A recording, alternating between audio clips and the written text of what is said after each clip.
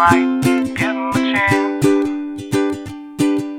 Where have you been? Where have you been?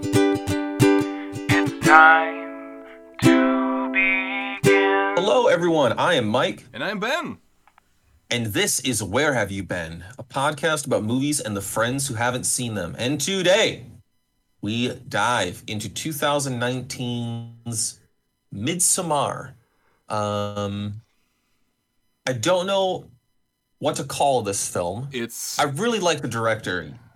This saying it's an adult fairy tale. What do you think? Adult fairy tale? This certainly is a film. I would say, man, adult fairy tale does, for how bright it was, I'd have to say, yeah, it probably does fit the criteria. But I think there's like another element to it. Like I think thriller would definitely go in it, along with some just like, the score is really good. Drama, horror, mystery, it's so creepy, unsettling. I was going to say, it'll make you feel unsettled. Like you will feel uncomfortable watching this movie at some points. Yes, 100%. Yeah. As I mentioned in the teaser, it is on Showtime. So if you're rich, yo, what up? Pause the pod and fire it up if you haven't watched it yet. What are you doing here? Otherwise, you can enjoy us talk about it. You probably learn pretty much the whole plot of the movie just by listening to us blabber on about it. But Here we are. It is a scary movie in the middle-ish of summer. Mm-hmm. We definitely planned a movie in literal Midsommar about summer festivals.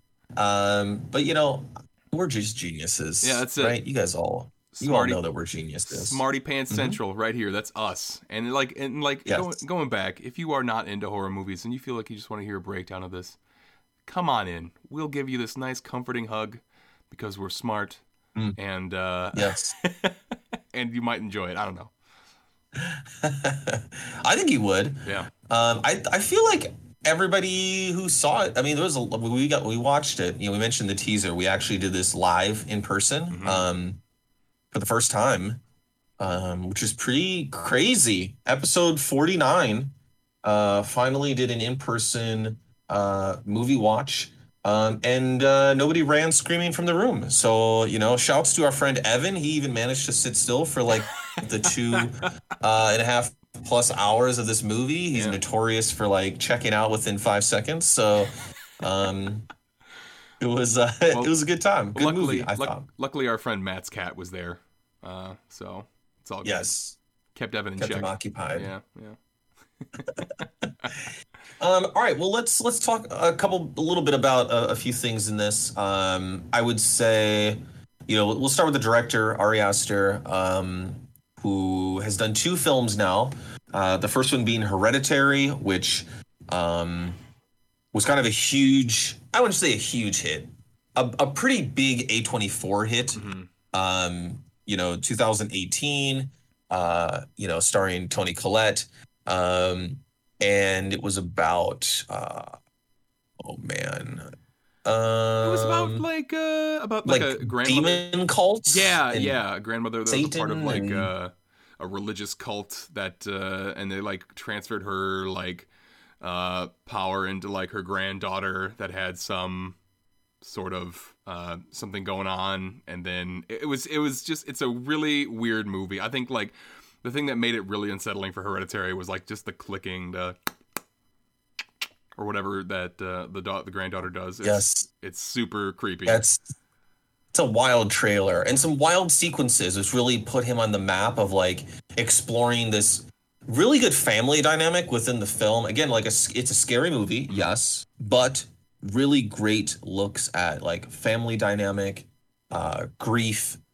How we cope with family trauma, and kind of like really shocking scenes and sequences that are just like, wow, like I can't believe I'm watching this or I'm seeing this, which, it is, I think there's like shock factor for shock factor, and then there's like actual, it's like something else. Yeah. I don't want to say like elevated shock. That sounds super pretentious, but you kind of put him on the map. And this movie, actually, Midsommar, was like already in production and they were starting to film when Hereditary was released. So like the turnaround is pretty nuts because Hereditary came out in 2018, Midsommar was released in 2019. He is kind of widely regarded within the horror genre as like somebody who's doing really unique extra things. And he has a new one coming out this year called Disappointment Boulevard, starring Joaquin Phoenix. And a lot of people super pumped for this one. But we'll see. I was gonna say, like, it seems like I have to. Well, first, I have to ask, like, do you feel like these movies, Hereditary and Midsommar, they probably didn't do like the best, but people talk about them a lot? Is he like just building cult classics like right off the bat, like ready to go? Like these movies are gonna be like talked about like 20 years from now, and they're gonna have like a secret like huge following and everything. I think Hereditary is on its way, and I think Midsommar could possibly do the same. But yeah, I would say so. Yeah. I think it's an interesting look at like the current landscape of Hollywood, right? Yeah. That you have these gigantic world beater movies that make a gajillion dollars, right? Shouts to Doctor Strange. Yeah. And you then kind of have scary films, which make a decent amount of money, we then kind of are like it's like word of mouth, but in a weird word of mouth, right? Where like some movies I think transcend the fact that it's scary. Thinking about like Get Out, for instance, right? Yeah. Get Out was like a movement, right? Where it was like insanely popular and made a ton of money. You kind of put Jordan Peele on the map. But then you also have, examples of movies like Robert Eggers' The Witch, right? Which is a fantastic kind of creepy, unsettling movie that's just done very, very well. And I think genre fans mainly recognize it as like, this is meticulously crafted, great attention to detail, great performances. And that's what really gets good actors attached, and it kind of does build into that like word of mouth, like this is a really great movie, but not for everybody, right? Like this is not a wide release kind of idea. But there's like real themes, and we're exploring things in here, right? Like essentially this is a breakup movie, right? A fucking crazy breakup movie. A crazy breakup movie, yeah. I mean, this is not like Jennifer Aniston and Vince Vaughn in The Breakup, right? Right. But this is, Ari Aster at the time was going through a pretty big breakup when he was writing this movie, and a ton of the choices are very artistic and stylistically in your face about toxic relationships and rebirth and family and trauma and all those things. So yeah, I would say, I mean, it's spoiling Nerd Corner a little bit, but this movie made like almost $50 million. So like it was a huge success. Hereditary too, if I remember correctly, made a decent amount of money. Okay. I'm looking. Hereditary made almost $80 million. Okay, well, maybe I was wrong about those not so well done in the theaters thing, but well, I mean, but it's a scary movie too, scary movies always do pretty well around there, I would say. Right, and we also like scary movies don't get all the acclaim that some of these motion pictures get at like the Academy Awards. Like you'll see like the first scary movie to like ever really get it was like Parasite. And they got like they won Best Movie a couple years ago, right? I think.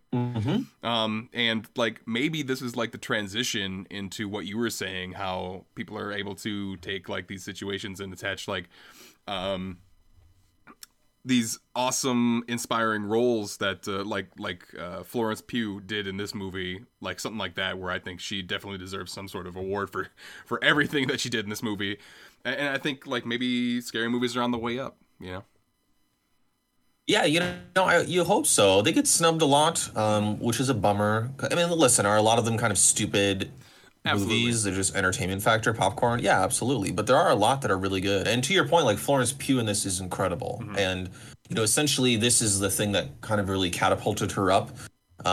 She was in Little Women. Yeah, she's in a couple small roles here and there, but she just crushes this film. Like her ability to convey trauma, despair, her anxiety freakouts, all the multiple instances. Her range is incredible.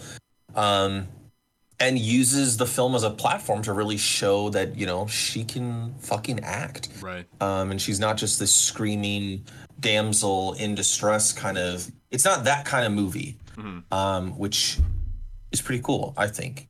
Yeah, so, absolutely. Absolutely. Yeah. Let's jump right into how'd you do? Yeah. Not great. Yeah, well, you nailed the most important one. How about that? That's true. That's very true. Spoiler, right? So kisses, you guessed 11. There were 5. Yeah. Really speaking to the kind of emotional disconnect, honestly, between Florence Pugh's character and her boyfriend. Right. Who kept changing like hair colors throughout the movie. He looked like a different person every time, but it was the same guy. But it looked like a different person every time. You guessed 34 deaths, which you really went for it. And I will say that maybe I got some well actuallys to get to in a bit here, but there were 12 deaths over the course of the film. My thought process there was like it's a cult. It's a film about a cult, and I'm like, cult maybe doing sacrifices, doing this one special thing every 90 years. Like maybe they're going to be killing a lot of people to make whatever god they praise like happy. So that's where I was going with it. Those pagan gods, man. Yeah. Kill them all, let God sort them out, kind of thing, Yeah, maybe. Jeez. May Queen, you guessed it would be said 21 times. It was said 6 times. That's Swedish being spoken, you guessed 9 times. It was said 21. Actually, quite a bit in the film. A lot of times without subtitles too. To good effect, I thought. It kind of like isolated our little group. Right. Yeah, I did like that. I did like that they were able to, or that they did, give us some subtitles about, like when Florence Pugh's character started speaking Swedish to the one character during the maypole dance. Like that was pretty cool. Oh yeah, when they're like tripping balls. Yeah, yep. And then like some other times too, like when you have like the ritual starting, but then you have like these private conversations that you can obviously hear, but you can't know what they're saying. I like that. That was well done. Yeah. And then last but not least was the title said out loud in the film, and you guessed yes, and the answer was yes. Woo! That's right. 5 times. 5 times. Actually. Pretty great. I was like, I don't know why I thought like they weren't gonna say, like they weren't gonna pronounce it with the A. Like I was like, they're gonna say midsummer, and I'm like, that's not the word, it's midsummer. Come on. But I was like, no, it still counts. Just overthinking. Yeah, overthinking a little bit. You always guess yes, and that's okay. Yeah. The Nerd Corner. Let's jump to the Nerd Corner, shall we? This movie has a 7.1 IMDb rating. Rotten Tomatoes critics score of 83%, and then a 63% audience score, really highlighting the fact that like not for everybody. Right. I think you could get a little bit confused about the bright motif and think like, oh, this movie is gonna be about like festivals and wow. Yeah, kind of. Whoops. Yes, kind of. But yeah, definitely not for everybody. I think a lot of people would leave this movie feeling pretty disturbed / confused. Yeah, it is what it is. Yeah. Mentioned earlier, a $9 million budget, made $48 million, so pretty darn successful. Yeah. For a longer film, too. The theatrical release was about 2 hours and 28 minutes. We watched the extended cut because hell yeah, which is about just under 3 hours long, which is, a long time to be dealing with a lot of concepts related to like grief and trauma. And it really didn't feel like that, those things. It did not. That's for sure. It definitely went pretty fast and smooth. It felt like there weren't really any dragging elements to it. Sure. The film released in Sweden, obviously, and rather than eliciting fear in the audience, most people laughed. A lot of the Swedish critics praised the film as an excellent black comedy. Which makes sense. A lot of it is kind of poking fun at the stupid Americans and whatnot. So, Yeah. speaking of stupid Americans, we have Mark, who is just great. We've got a lot to talk about with Mark. Will Poulter, just playing the resident fool asshole. Yeah. Anyways, he displays an extreme phobia of ticks. Which who doesn't, by the way? Right. It's based on Ari Aster's real life fear of bugs and illnesses. Like Mark Aster wore 2 pairs of socks over his jeans to ensure he would not get any ticks. And it's like a running joke all throughout the film. The little sidebar comments are pretty hilarious. Actually, it's done really well. The whole like, you check me, I'll check you. Like all that kind of stuff. My uncle's got Lyme's disease. That's no joke. Like, all that kind of stuff in the film is really good. Great commentary. And I feel like if you have ever been outside in long grass, you're thinking the same thing, right? Absolutely. Ticks are scary as fuck, dude. Absolutely. A weird random fact for you, but Ariana Grande, shouts to Ariana Grande, is a fan of the film, calling it one of her favorite movies of 2019. She even tried and failed to buy the May Queen gown used in the film at an auction. She also threw a Midsommar-themed birthday party for herself on her 27th birthday. No word if she sacrificed a bear and or humans, but I'm going to guess probably not. I was going to say, did she jump off some sort of cliff? Did they have to beat her with a hammer? Yeah. She's still alive, right? That'd be pretty wild. She's still alive. She's going strong. I know. That's kind of interesting that she did the Midsommar themed party, being a musical artist on her 27th birthday. Because the 27 Club, right? If you don't, I got you. Don't worry. No. Like a lot of popular music artists died on their 27th birthday, like Amy Winehouse, Kurt Cobain, Jimi Hendrix, Janis Joplin. I'm missing somebody here, but I think no. Maybe Jim Morrison as well. I forgot which one.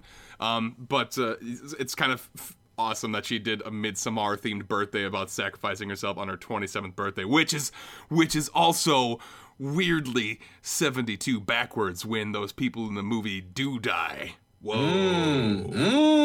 Bum, bum, bum. Holy shit. Let's see where we toward the end of the film, when Dani is lifted onto the pedestal after she wins the May Queen to be carried to the dinner table. If you look close in the background, you can make out her sister's face in the trees with an exhaust tube in her mouth. Yep, you pointed that out. Representing her sister's suicide. Yeah, I remember seeing it after the fact. I didn't catch it my first viewing. Yeah. Connie's corpse, being wheeled in a barrow into the shrine with all of the others, appears to be wet and bloated.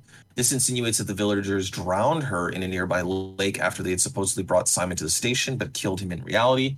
Just as Dani has taken the meat tarts out of the oven, both she and Mark hear faint screams, implying that the villagers grab her at that point to drown her. It's further confirmed in the director's cut when a boy is almost sacrificed by drowning in a lake by the villagers while wearing a sacrificial robe. Same robe that Connie's corpse is wearing.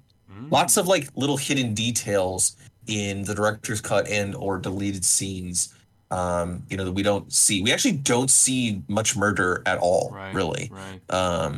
I don't remember that scene. Which boy, it's effective. I don't remember that. That was not part of the version that we watched. Okay. We did not watch that version. Yeah. All right.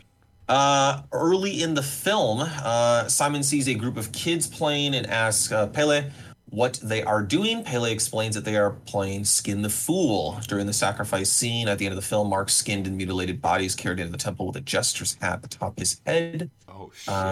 Kind of the irony there of him being the fool. Pretty obvious on the nose a bit there. Oh my God, yeah. There you go. After the sex scene, which we'll talk about in depth later, Christian was supposed to walk away in the robe that he had entered in, but Jack Rayner himself suggested that Christian run out completely nude to appear more vulnerable. Thus, he appears fully nude when trying to escape. Shouts to equal opportunity nudity. Yeah.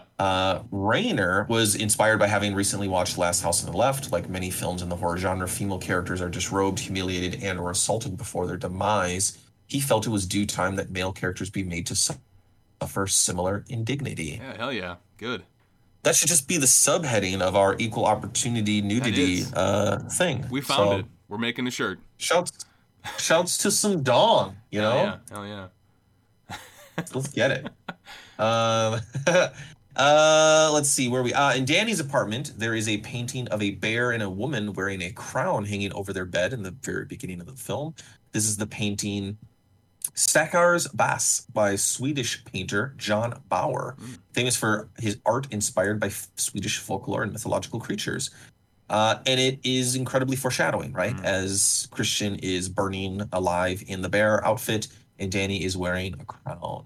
The movie is like really great at foreshadowing, like tons and tons of examples of foreshadowing in the film. Like watching it a second time, you're like, wow, okay, cool. I think this is actually insane. Yeah, I think I'll have to do that again. Just watch it over again to see that, because I think I caught like the not so subtle foreshadowing bits, but like I think I missed a lot of this stuff right here. Yeah, some of them are really on the nose, like the the sequences. A lot of the paintings, depict, like we saw bear on fire. Yeah. We saw the pube and menstrual blood in the food for a love spell. Laid out. We see a lot, and it's pretty good. But then there's a lot of like little subtleties that are done really right. Yeah. All right, according to Ari Aster, Pele is the villager who bludgeoned Josh to death with the hammer after he was caught taking pictures of the book. In fact, right as the camera does a quick pan from the image of Josh in the mirror to Mark, pause at 1:33:40, you can actually spot him hiding out of Josh's view. Oh, that's cool. Check that out. All along, Pell? I think it's Pell, not Pele. I keep want to say Pele. Shouts to Pele, the soccer great, but Pell, what a kind of a dick, dude. Like he goes and he befriends these people to get them to come to be sacrifices and or sperm donors, and then is just like, yeah, fuck it, like you're gonna die now. He's really great at his job. Right. His brother kind of fucked up with the people he brought. They were out real quick. Right. But yeah, there you go. Ooh. And then last but not least, we've got the Buffy link. It's the Buffy link.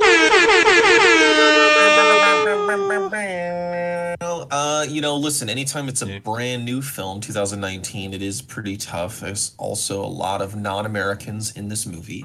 And so I'm just going to say, listen, there's countless sacrifice and spells episodes in the Buffy thing, so it fits in those lanes. Thank you very much. I am done. Yeah. I would say Buffy dies twice in the show. The second time, especially in season 5, where she jumps off that one thing to end. Yeah, definitely. She sacrificed herself. There's also countless times where Buffy is trying to save individuals, who are about to be sacrificed. Lots of spell work done as well.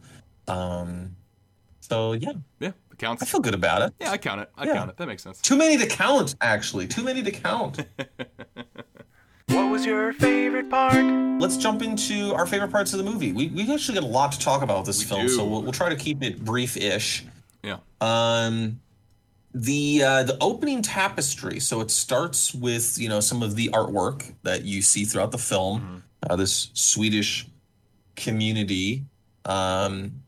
And it pretty much tells the entire movie in detail. If you've seen the film before, you should definitely just pull up a picture of it and look at it, or you can watch a YouTube video of it. But it essentially lays out the entire plot of the film. And if you've made it this far and you've never seen it, you just love listening to us. I'll try to do my best. But Danny's parents are in the mural. They're part of a murder suicide. Her younger sister is, mentally disturbed and commits suicide and takes the parents with her, with a pretty graphic scene involving not auto asphyxia. I don't know what you would call it. Car exhaust. She essentially pumps car exhaust into the house and kills him.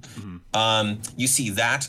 You see the kind of troubled relationship with Florence Pugh's character and her boyfriend Christian, while Pell, watches on and takes notes, kind of implying his kind of creepy spying on these individuals and encouraging them to come with him. Then you see them being led by him, playing a musical instrument into the festival, kind of this luring the characters to this commune. You then see the suicides, the ritualistic suicides of the old people. You see the meals, sitting down for the meals. You see the maypole and the dancing. You see a bear on fire. You see almost the entirety of the film is in this mural. It's actually pretty beautiful and pretty cool to check out. It's also represented with the Four Seasons, which are pretty well represented multiple times throughout the film. Just really great. Really, really, really great. Yeah, I'd say it was just. I think it made it more disturbing too. Like you're looking at all these mysterious images that you don't quite know what's going on, and then the movie explains these images, and they even like go back to like these images to show you like this is about to happen. Not necessarily like this is about to happen, but look forward to this part happening at this moment. Like I remember specifically like when they first talk about the bear, and then they go over like Simon and his fiance go with the dude, the brother, Pale's brother, and then you see like the whole cartoon of like the menstrual blood along with like the pubes getting sent into the pie and everything. It was just it's very interesting. Yeah, it's the good foreshadowing. Yeah. A little on the nose, but it's kind of like, oh shit, like, is that what's going to go on? It's great exposition, really. Like, you could just do it in an image. You don't have to have somebody explain it. Exactly. Or talk about it. Yeah. Yep. Listen, it feels weird to call this a favorite part of the movie, but the opening sequence is pretty unbelievably well done, in my opinion. We have the... It jars you right away. It jars you like right away. Like just seeing everything. Yeah. A sister worrying about her sister. A sister worrying about her mentally ill sister, and then just everything. Like this is where you see like everything starting to get messed up with like Danny, with like obviously worrying about her own sister, and then seeing you already get like a feel of the relationship she has with Christian. And just it's just gaslighting her and trying to be like, you're encouraging her. You just have this sense of dread too. The score is playing on it. It's doing really, really well. It's dark. Super dark. And then the reveal is pretty great too, of like what's actually happening when the firefighters show up to the house. And then, Pugh just like absolutely letting it all go just having a performance for the ages of like just the utter agony of that. And the great shot of Christian kind of like stealing himself as he's walking back to go comfort her, just the look on his face of like apprehension of like, how do I do this? Because he literally was about to break up. They were talking about breaking up before the trip. It was just a great look into their relationship and also like that family trauma that goes in there. And I, we'd be remiss, if we didn't mention, obviously some incredibly dark themes in the film. Suicide, National Suicide Prevention Lifeline in the U.S. is 1-800-273-8255. Also, like an online chat available on the website too. That's pretty helpful. If you are kind of dealing with thoughts like that, you should reach out to somebody. Reach out for help, please. Yeah, you're not doing it alone. Because you're not alone. Yep. So, the movie obviously has a pretty kind of shows the after effects of something like that pretty well, I feel like. And it's just really well done. It feels weird to say like this incredibly graphic, disturbing, like holy shit sequence is a favorite part of the movie, but like it sticks with you, man. Like I remember first watching this in the theater and like remembering coming back to this scene over and over and over again. I'm just like, man. So well done. It is. It just gets you set up for all the other fucked up things that are going to happen in this movie. And like, especially going from like this obviously really dark thing with like dark camera stuff and like making everything look really dark on the screen to this bright open world kind of thing is kind of jarring in itself, because you already have that sense of dread from all that really dark stuff, and then you're going into like a lighter situation while still thinking about that. It's insane. Yeah, another representation of the seasons. This happens during the winter. It's dark. Oh yeah. And then you kind of transition to the summertime. I think shortly after that, we saw like a conversation between Christian and Danny, where where Danny is basically talking to Christian through a mirror, and it's really interesting because you see Danny facing the camera, and then you see Christian in the mirror behind Danny talking to her, and it's like you can feel the disconnect between there. Like, this is a hard conversation. You can feel Christian being kind of a dick in this moment. And then at the same time, Christian, in a scene just right after, talks to his friends about his relationship with Danny and how he invited her with them to Sweden. And it's in the mirror as, like, you see Danny in, like, it was not even a mirror. It's more like just a window where you can barely see Danny. And I wonder if that's like another... It's like a reflective TV almost, something like that. Like, it's not like a perfect, Exactly. Where we had that first shot with the mirror, now we have like just a window where you know that it's Christian, and then you see Danny come in, but it's like a shadowy version of them talking to these friends. It was just a very interesting shot.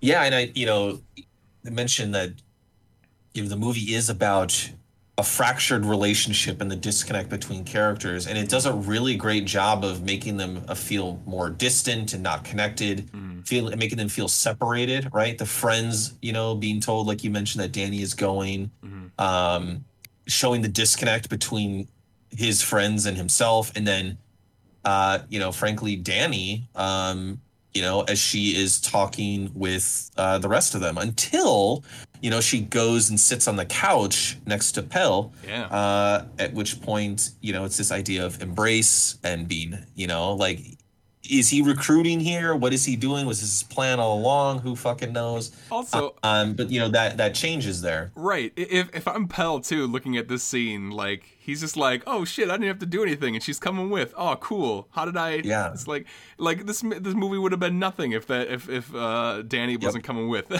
So he just got kind of lucky. Score, right? Yeah. And it's done quite effectively throughout the film, right? This idea of disconnect. And also I feel like there's a slight look at like how the characters need to reflect and see their actions or inactions, right? This idea of, even Josh at the end of the movie, when he is taking pictures of the sacred book in that temple, there's a mirror right there. And it's like, bro, like, what are you doing? Look at yourself right now. What are you doing right now? I mean, ultimately it ends in his death. He probably would have been killed anyways, but multiple sequences in the film with mirrors.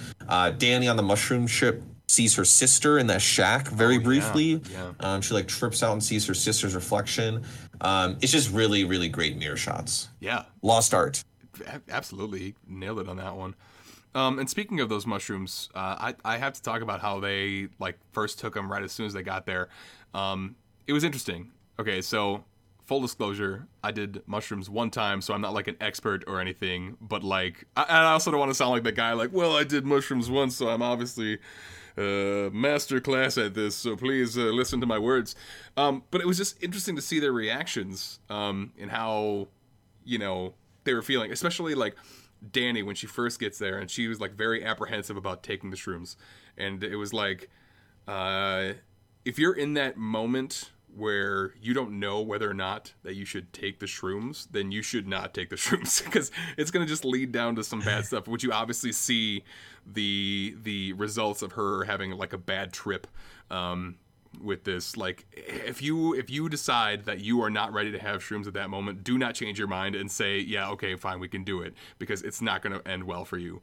And the other reactions were very good too, like seeing Mark being kind of like paranoid and like, I can't do new people. Like when somebody walks up and then like Pell like kind of like refreshes him and brings him back down a little bit and saying like, it's okay, new people are okay. And I think, Josh didn't really have too much of a reaction. And then you see Christian, who it looks like he's kind of feeling sorry for himself in that whole thing, where he's like thinking about his actions and what he's doing, knowing that he's a dick and having this kind of trip.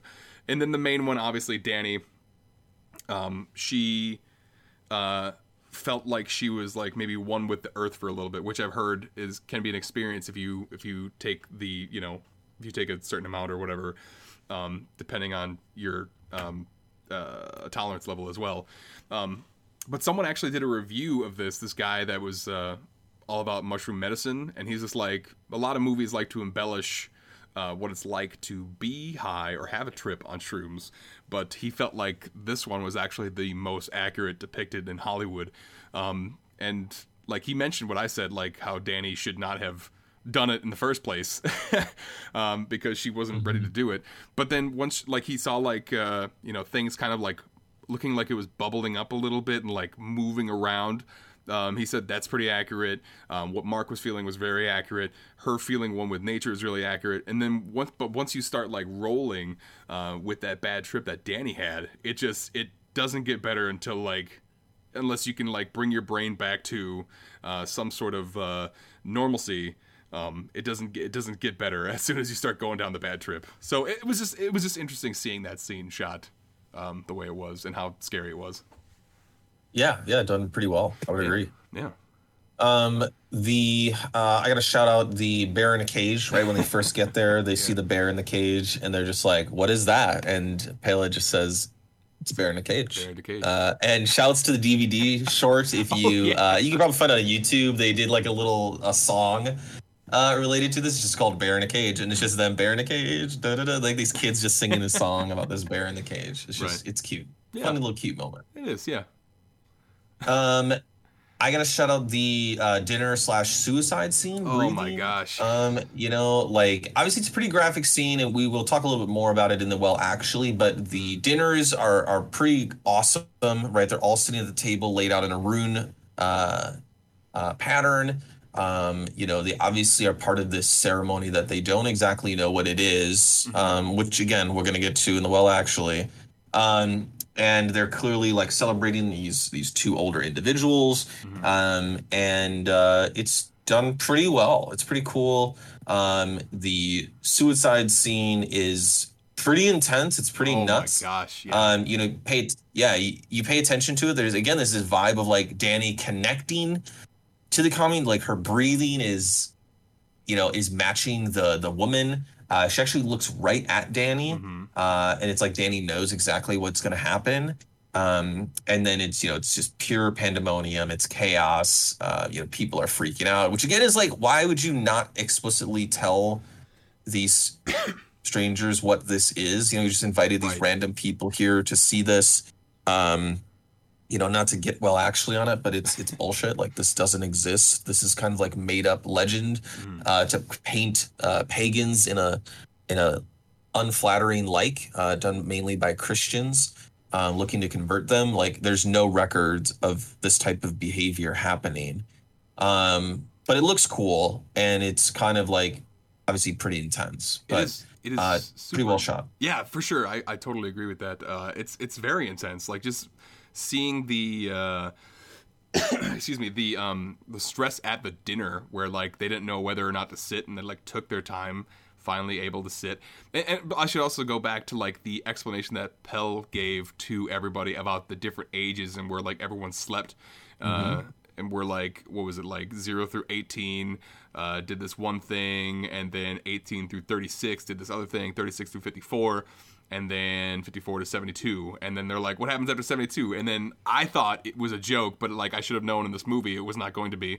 When they asked what happens when you're 72, Pell is just like he just does the whole like does the throat cut gesture, the gesture in your neck, and like this, he wasn't lying, they die.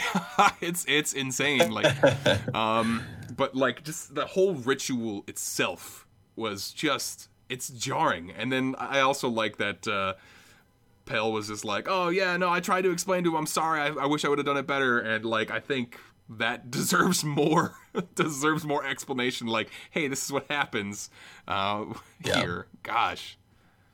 Yeah. I gotta shout out the meal again towards the endish of the film, where Christian is clearly the target of Maya's love spell, essentially, right? She puts the rune underneath his bed. And then it's laid out in the tapestry, right? The idea of putting pubes in his food and putting menstrual blood in his juice. They're sitting there, and he eats the pie and has a pube in it. And his glass is slightly more reddish than everybody else's. And you're just like there, and you're like, So like they did the exposition, so you know what it is and you know what's there, and you're just like, oh no, and he does it anyways. It's just really good. I like it. Small but subtle. Yeah, absolutely. I saw it like right away, and I'm like, this is so fucking gross. No, don't do this, Jesus Christ. Especially when like he eats the pie and then like pulls out a pew. I'm like, no, please, come on. Oh God. Yep. Rough times. But yeah, it definitely a small thing, but definitely super gross. Jesus Christ. Horror can be more than somebody being murdered, Absolutely. Like that's what they're at. Mm-hmm.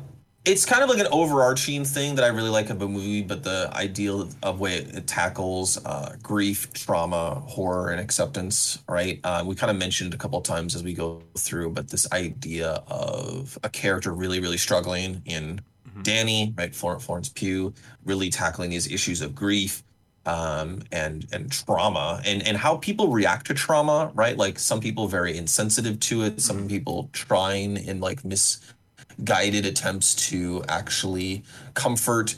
And then, kind of this idea of acceptance, right? This idea of starting anew, finding a new family, finding people in your life that like actually is like seem to care about you. Now, like who knows what the fuck happens with Danny after the sacrificial fire and all of that. But it appears as though, as dark and weird as it says, that she's in a better place now than when she started the film, which is an interesting look, and it kind of fits into the idea of the director saying it's an adult fairy tale. Is like she is now unburdened by all of these things in her life.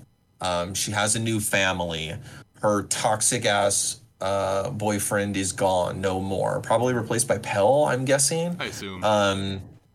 And it's all done in the backdrop of a horror film, which I think is just a really interesting interweave of all of these things. And I just think it's done really well. And so overarching, I love that. Yeah. No, I mean, it's really just interesting how this whole story is about Danny, and like, even though everything is scary about this movie, every little jarring thing that happens in this movie, it all leads up to like that. It's insane. It's insane how the score changes when that thing is on fire. Everyone's dying in there, including Christian and the two people that sacrifice themselves.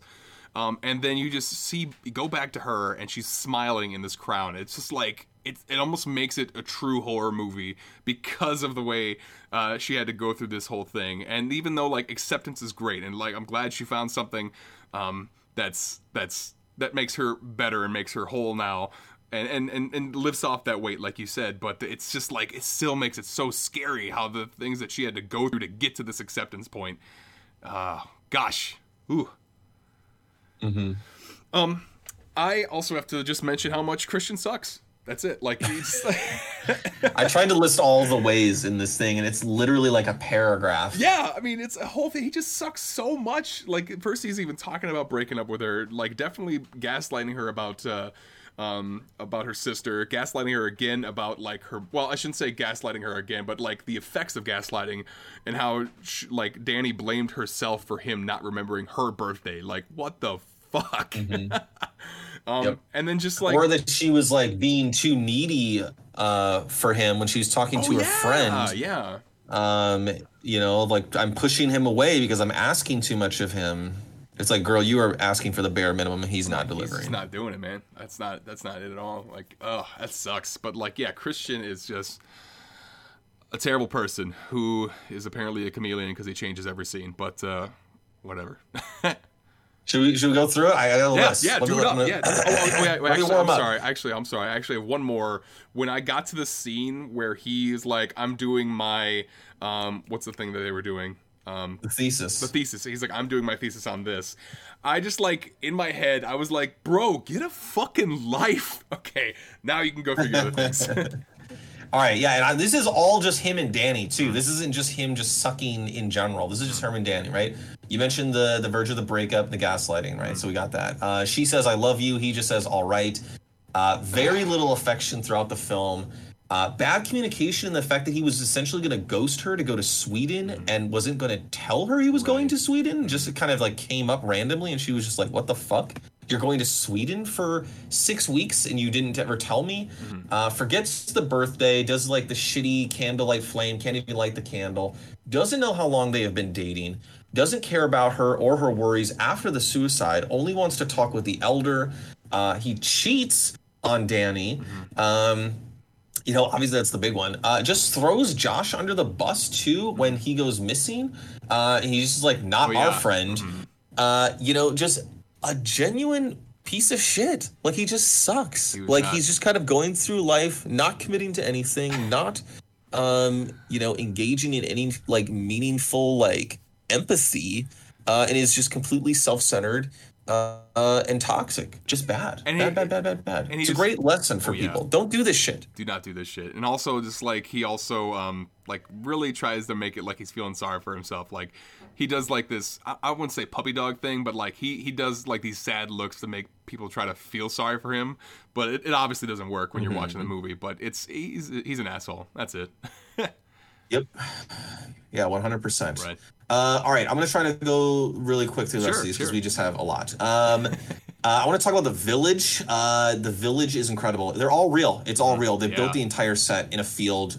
It's incredibly beautiful. You could watch like a behind-the-scenes featurette on YouTube. It's incredible. The artwork and the murals as well is painted very, very beautifully. The costume designs, all of it, just amazing. I really loved the idea of a toast by touching your drink to their shoulder as you face somebody. As you know, Danny is about to take the May Queen dance trippy tea. I just love it. Super cool. I love the May Queen dance. Oh yeah.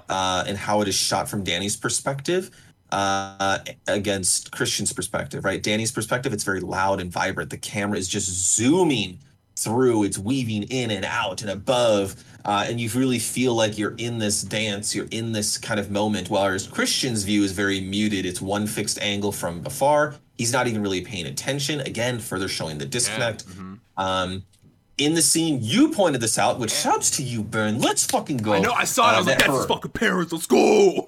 That her parents are there. As you know, everybody's running up to her to celebrate. We see the mom and the dad kind of pass through the camera. You know, she's obviously tripping out. Very subtle.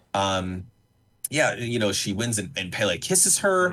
And again, it's like, where is Christian? Where is he celebrating this glorious moment? He's just kind of like off to the side, disconnected again.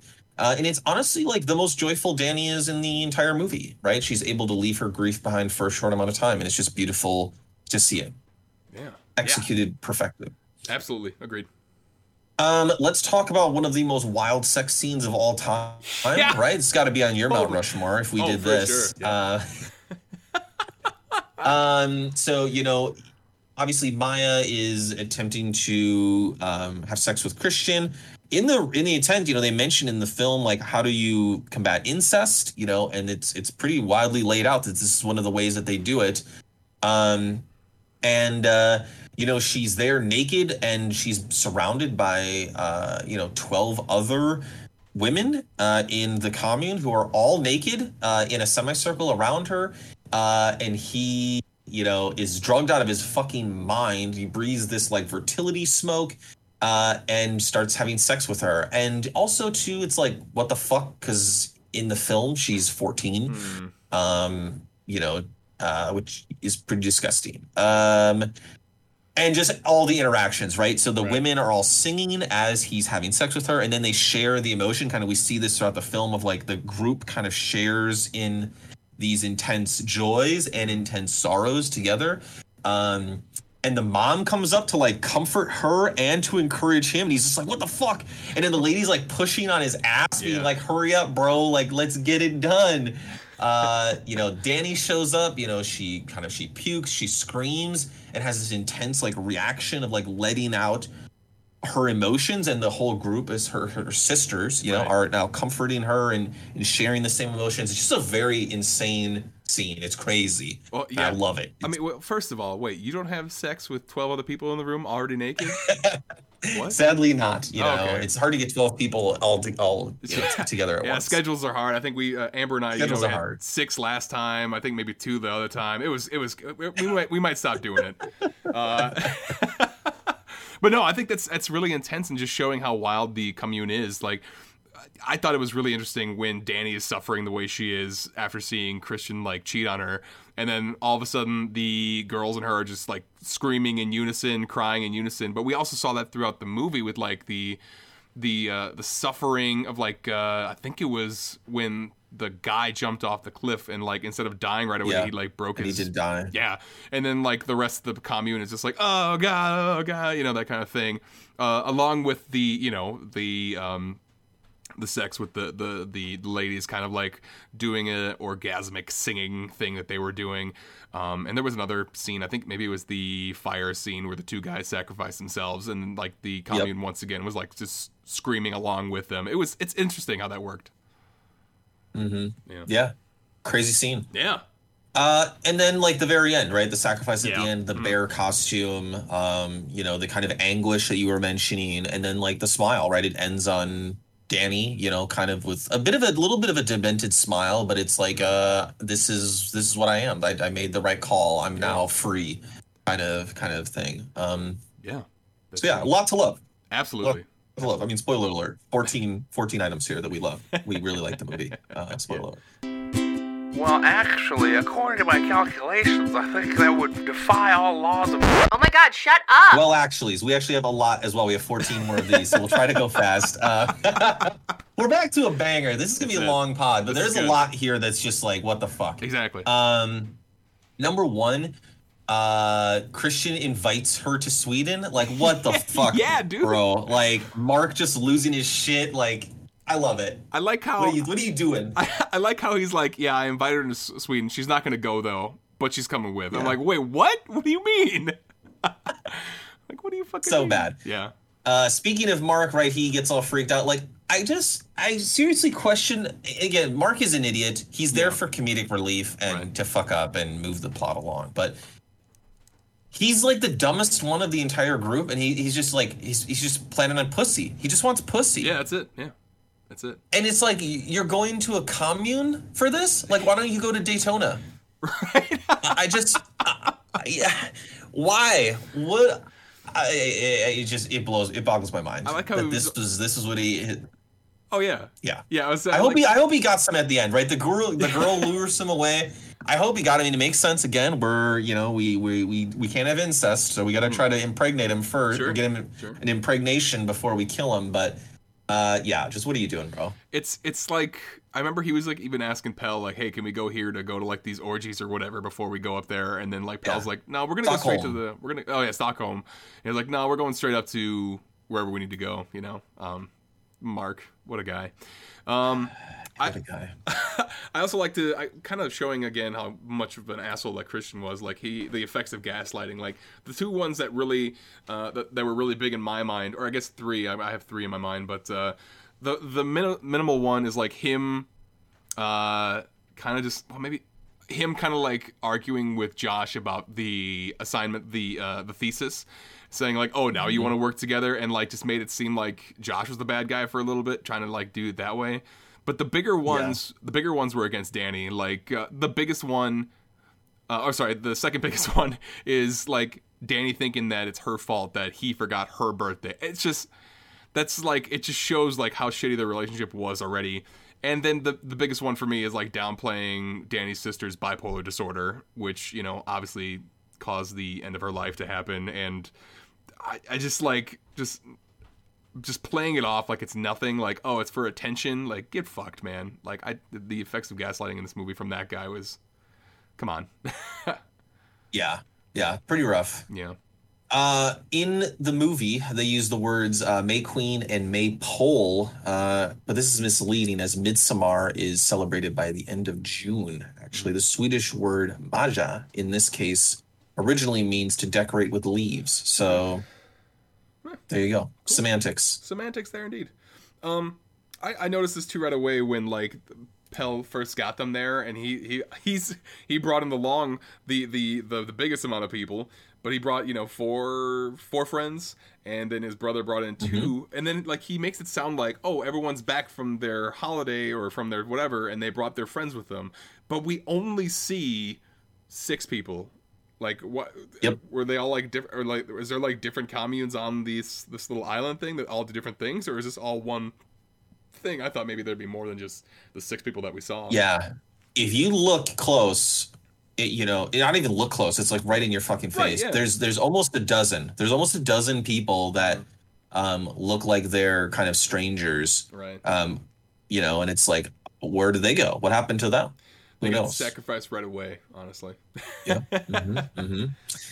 My well actually, and maybe this is not a well actually because, maybe these people are all fucking stupid, but Right. no one thinks like, hey, maybe Dani shouldn't be left in the dark about this whole suicide thing, considering her family, right? When they're about to go to the ritual, like, hey, I'm 72, I need to jump off this cliff. Right. And then again, shout out to Christian for just being like, just take some time for yourself, okay? That's his comfort for her. Oh, good. But it's also like, it's jarring because it's like, Jesus Christ. Not only do you not tell everybody explicitly what you're about to watch, a very traumatic event. This isn't like, oh, I'm going to commit suicide just off to the side. This is, I'm going to jump off of a cliff onto a rock right in front of you. And it's graphic. Like, we see it just like they see graphic. it. Holy shit. But we're not going to tell people what this is. It's crazy. It's just... It just also like shows how tone deaf that Christian is too. Like, knowing that his girlfriend just went through all this shit. Like, fuck, man, Jesus Christ. I just a little quick one here. After they do that sacrifice, they have them over like an open fire. Like, they're on like basically what looks like a grill pit, and like don't eat this barbecue though, please God. But they're like they're like doing the cremation over an open fire like that. And it seems like, and maybe this might be just me like not realizing how much time has passed in between that time, but it seems like it only took like a couple hours for their bodies to just turn into ash, which I feel like, if you just have a body decomposing over a month and like, hey, it takes, or it should, in like, hey, it takes like a month or two for it to finally decompose. Not that I know that weird information or anything, but I think like cremating over an open fire should probably take a lot longer than what it was in the movie. Yeah, it's hard to get that fire that hot, Right. That's for sure. Right. I kind of feel like back to the suicide sequence, I feel like the second and the third hammer to the head is a little bit overkill, right? Yeah, maybe. Very clearly dead on the first blow. I mean, we saw it. So it was just kind of like, damn. Well, I wondered like if that was like a family thing where they like lined up I guess everyone's family there. Jesus Christ. Maybe like direct family. I'm not sure, but maybe. Yeah, something weird like that. Ooh, strange. Yeah.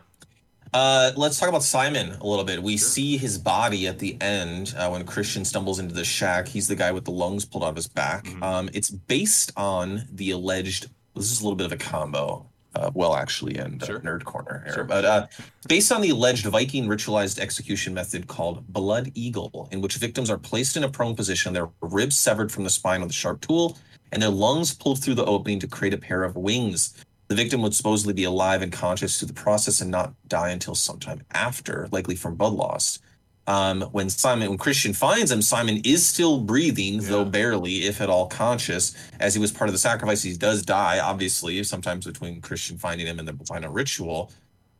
But we got a actually here. It's highly improbable that you would actually live, though, because the lungs require the diaphragm to expand the lungs to inhale air. The lungs by themselves don't, move like that. It could be that Christian is experiencing, the residual hallucinogen. But yeah, it's not a thing. You wouldn't live through that process. Yeah, I'd say. How long was he hanging there too? Like, it had to be a couple days. Ooh, boy, oh boy. For me, this is kind of like the only real grown part of the movie for me, but we see Josh get killed after he takes the pictures of the secret thing here that wasn't supposed to be, taking pictures of. And we see him get bashed in the head. And then we later find out what happens to Josh. Because you see, his foot in the ground. Yeah. And, I was just, I groaned a little bit. Was he in the burning thing, too? Yep. Okay.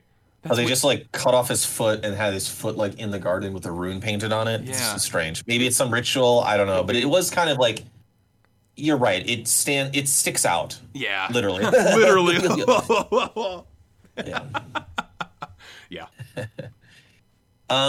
For the whole mating ritual thing they do, right? The whole purpose is to have the highest success in pregnancy. But if the girl had just had her period the other day, then she wouldn't be ovulating yet.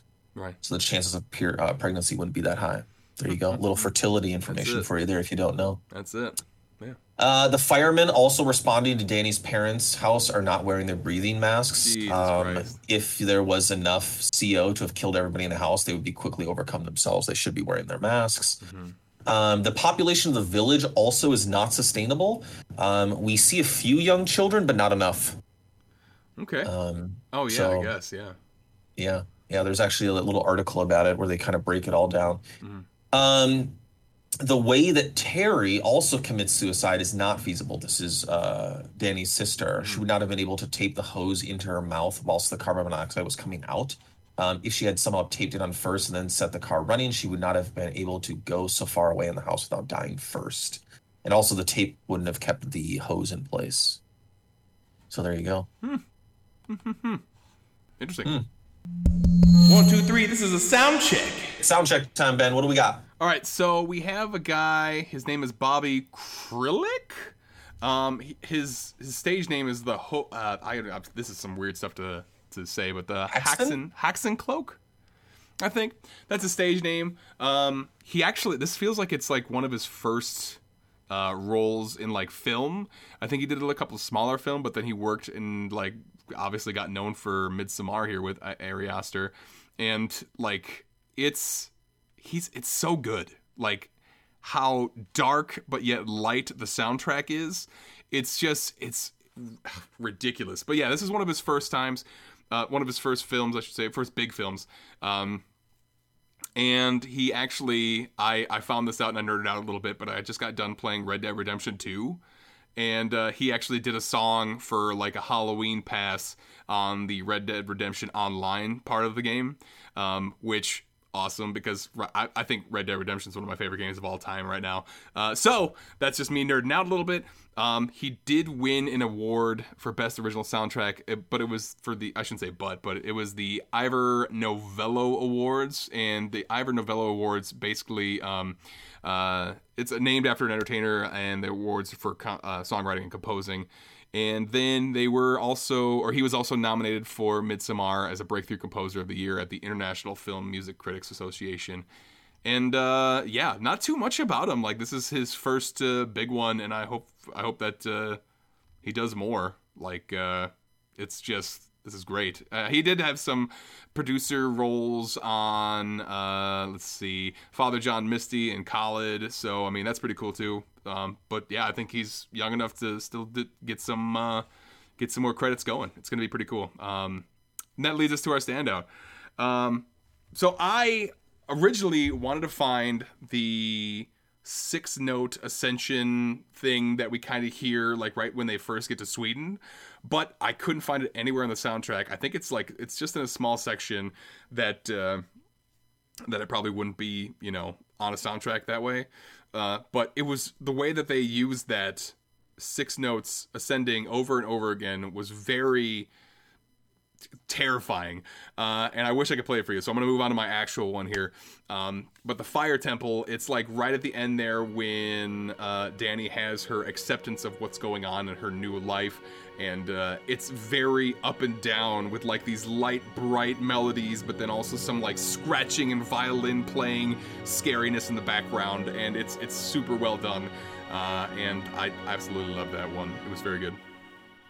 Yeah, the soundtrack itself is very creepy. Yes. It's filled with a lot of like kind of creepy, unsettling music. I cheated a little bit, and this isn't actually in the soundtrack. I feel like it should be though. But the maypole song, when Danny's dancing around the maypole, I just love it. It's on YouTube. You can check it out. It's good. It's good. Water cooler talk. Oh yeah. Water cooler time. Let's do a Mount Rushmore of breakup movies, because that's what I feel like this ultimately is, the breakup movie. Yeah. A fucking disturbed one, but here we are. Quite the breakup movie. Yes. Gosh, and trying to search for like breakup movies in the horror genre isn't always the easiest. But I did find a good list of breakup movies, summer comedies, but here we go. My first one is Forgetting Sarah Marshall. Hilarious movie. Absolutely love that movie. Everyone did a great job. My next breakup movie is Birds of Prey, and that's when Harley Quinn and the Joker break up, so then Harley Quinn does her own thing. I thought it was a really funny movie, or a really fun movie, I should say, with a lot of, good stuff there. My next one is Shaun of the Dead. Now, I know it's more of a zombie movie. No. But yeah, I mean, good choice. That's fair. I mean, like, first, shout out my wife. It's one of her favorite movies. And then, like, you know, Sean and his lady break up because he's bad at setting up dates, and they only go to the Winchester, so they broke up. And then, like, during the whole movie, it's just him trying to save her. And then, lastly, this one is going to be a stretch, but I'm counting Misery because I feel like the relationship that Anne had with the author was more of like a relationship, even though it was obviously one-sided, but it just felt like a weird psycho thing to do, to like steal this author that you absolutely love, that you're totally in love with, and break his legs, and then the author is like, or ankles I should say, and the author finally gets free.